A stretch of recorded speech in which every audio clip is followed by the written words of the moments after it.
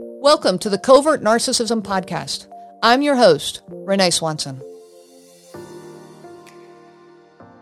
Parenting with a toxic partner is a nightmare that I know all too well.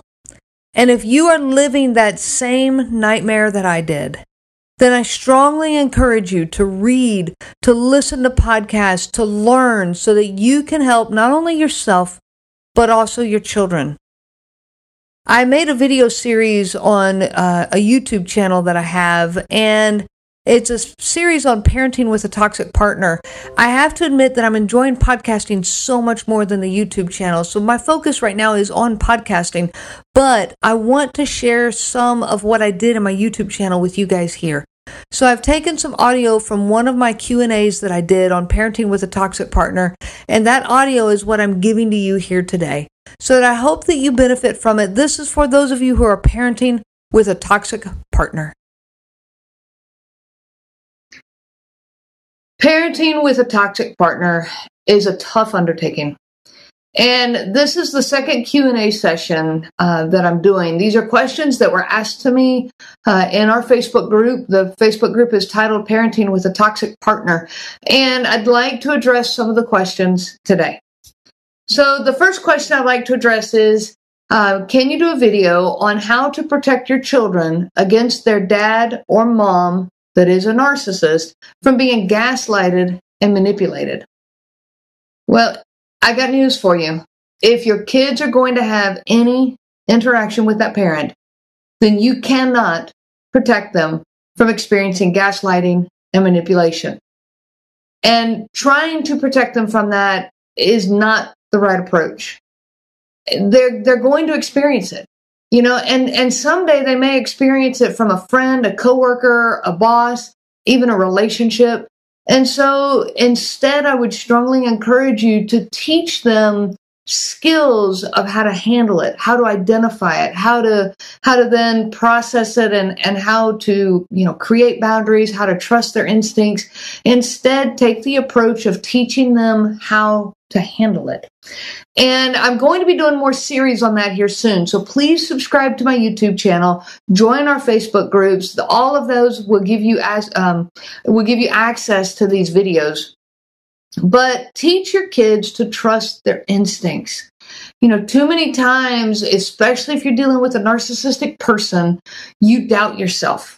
You doubt your own intuition. You doubt, the thoughts that are going through your mind of this doesn't feel right. This doesn't feel, that doesn't feel right. And yet you doubt that because you're convinced that other person knows more, or that other person, surely they love you, they care about you. So you start doubting yourself. Your kids experience that too. So teach them to trust their instincts. And start by building that trust in a safe relationship. For example, that relationship they have with you. Let them learn those skills of trust in the relationship with you. Let them listen to their instincts. If their instincts say, "Hey, Mom, this is not what I think is right," listen to them. Let them voice their instincts. Let them voice what's going on inside of them, and listen to them. And, give them room. Give them room to disagree with you. Maybe they disagree. That's okay. Give them that safety. Give them that room. Trusting themselves in a safe relationship will then ideally lead them to where they can trust themselves in a tough relationship, and they can start listening to their instincts. So that's one approach for sure. Another would be to teach them to set boundaries. And I did a whole video on the first Q&A session, and it was a lot about boundaries. And so I encourage you that if this speaks to you, if this resonates with you, go look up the first Q&A video I did, and I will attach that in the link, to this video so that you can have access to that. All right, next question. How do you eliminate, cope with, accept when your child takes information from your home to their narcissistic parent and shares in a way to connect with that parent, but using you as a scapegoat to avoid dad's anger? All right, that's a long question. And I actually asked this person for a little bit more information. So I'm going to read a little bit more of what this person had to say. And they said that the child is 17 and he's waking up to realize dad's dishonesty, but he's still playing dumb in order to survive. in dad's home. He's throwing mom under the bus so that it can be more peaceful at dad's. Now, to the person who asked this, I have to tell you, I love that your focus in the question and some of the conversation we've had, that your focus is on your son and his development. You don't seem to be overly concerned that he's throwing you under the bus. You don't seem to be overly concerned with defending yourself. And I applaud you on that. I hope that that is what I'm reading, that what I'm reading is what is true. You know, your son is in a tough place. And if he's using this as a survival tactic in order to avoid dad's anger, let him. You know, you did say in some of the interaction that you're afraid that it would ingrain in him unhealthy coping mechanisms that maybe he would apply later, potentially sabotaging healthy relationships. I understand that concern. I do. But I think one of the best ways to avoid it is help your son to see that he is using survival tactics in a toxic relationship and that that's okay. Give him permission to do that. You know, many victims of narcissistic abuse develop survival skills. Those survival skills can be detrimental if we use them in healthy relationships in the future. So we have to recognize the difference between a survival skill and relationship skills. So help your son to see this. Allow him to use this method to protect himself at his dad's. You have nothing to prove. You have nothing to prove to your ex. You have nothing to prove to your son. This is a survival skill from him. Tell him you understand why you would do that. Like, you get it. You know, your son doesn't want to be attacked by his dad, and he's looking for how to avoid that, and that's okay. Again, though, make sure he sees it as a tactical skill. That way, he doesn't identify with it. If it becomes something that he identifies with, it becomes a way that he defines himself, then it will play out in future relationships. I'll give you an example. When we're angry, we're experiencing anger. We're not an angry person. We're just a person experiencing anger. And I've talked about this in some of my other videos. But if we identify with being an angry person, then we will make that come true. And we will be angry way more often. If we identify with being a happy person, then we're going to pursue things more that make us happy because we start building it as an identity. So if your son can separate that he has got a coping mechanism going into place, you know, but it's a survival skill and it's not his identity, then it would not be as likely to sabotage his future relationships. And so, you know, I tell him that, you know, sometimes adults have to do this. Even you know, all of us, we have to do this. We can't be totally ourselves in every situation we're in. You know, sometimes when we're at work, we have to portray ourselves in a different way. We might call that cloaking. We're cloaking who we really are because we have to make sure we can handle the situation that we're in, be it a work situation, or maybe it's when grandparents come to visit. We all act a little differently in different situations. This is no different. This is the same, in fact. And let your son know. Well, I would call it cloaking or call it survival skills. Let him have a name to put on it so that he can identify that this is what I'm doing in this situation. Also, let him know that when he's with you, or maybe when he's with his friends, he doesn't need to cloak. You know, my own boys used to tell me, Mom, I'm a totally different person when I'm with my friends than I'm with you. Well, I understand that. I'm their mother. Their relationship with their friends is going to be different, and that's okay. They're going to act differently. They're going to have, you know, maybe more freedom or less guard up in place and all of that. And as much as we have a healthy relationship, they're still not going to be the same way around me as they would be their friends. And so again, I tell you, let your son do this, but help him to identify what he's doing. All right, the next question. What do you do about a child who is turning out to be a narcissist just like their parent? He's 17, he doesn't live with me, and he believes everything his dad tells him. I'm always the bad parent. At 17, there's still so much development that is yet to happen in your child. It's way too early for a diagnosis, so don't put a label on him. I definitely, labels are detrimental to us. If I label myself as a lazy person, then I will live up to that. If I label myself as a hardworking person, then I will live up to that. Be careful of labels. Don't label your son as being narcissistic. Don't label him as being, don't tell him, well, you're being just like your dad. That is detrimental to them. Don't do it. I have to admit there were times in my boy's childhood, and especially the teenage years, that I was convinced that I was losing them to narcissism. I thought, it's over. They're just like their dad, and there's nothing I can do to stop this, and it's over. But I was wrong. My boys are proving me wrong. Teenage years are full of narcissism. It's a natural development that happens in the teenage years. Those teenagers are self-centered.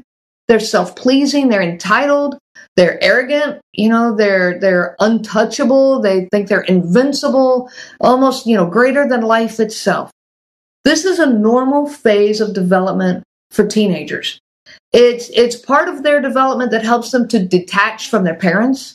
It's part of what helps them to get on their own feet, to develop that independence. And to develop that independence, they have to become a little bit more self-focused and self-centered so that they can start finding their own way in life and detach from their parents. There's nothing wrong with this, as long as you also help them to keep it in check by learning compassion along the way. Making sure that they still keep it on their radar that, hey, other people don't like it when you talk this way or when you come across this way.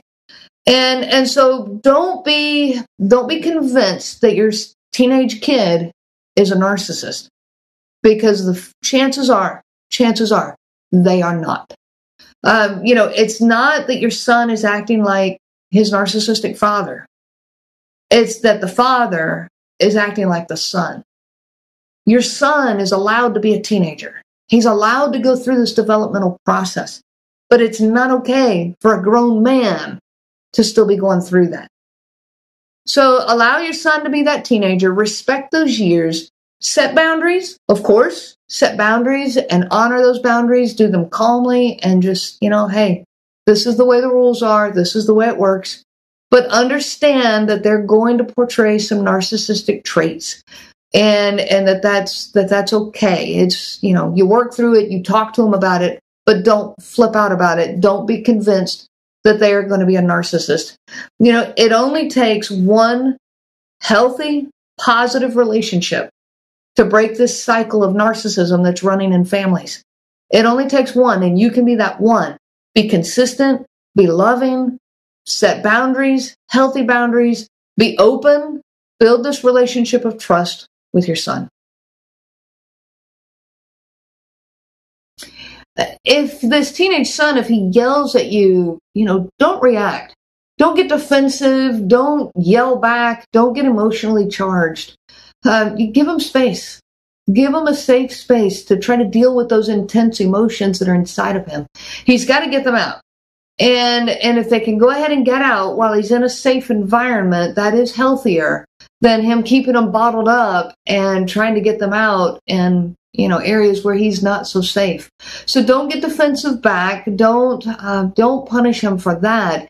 You can talk to him later calmly and say, hey, it's not okay to talk to me that way. That really hurt. It's okay. I understand, but it's not okay, for future communication. That's not a healthy way. And to help him to see that, help him to understand, but don't overreact. The fear that maybe he's going to become a narcissist can definitely cause us to react a little hard. And I was guilty of that myself, but it's okay. Continue to love him. Continue to do things with him. Even if you need to punish him, still continue to show him all of the love that you have for him. If he needs that space, give him that space. As a parent, one of our main goals is to give our kids a safe environment in which to grow up.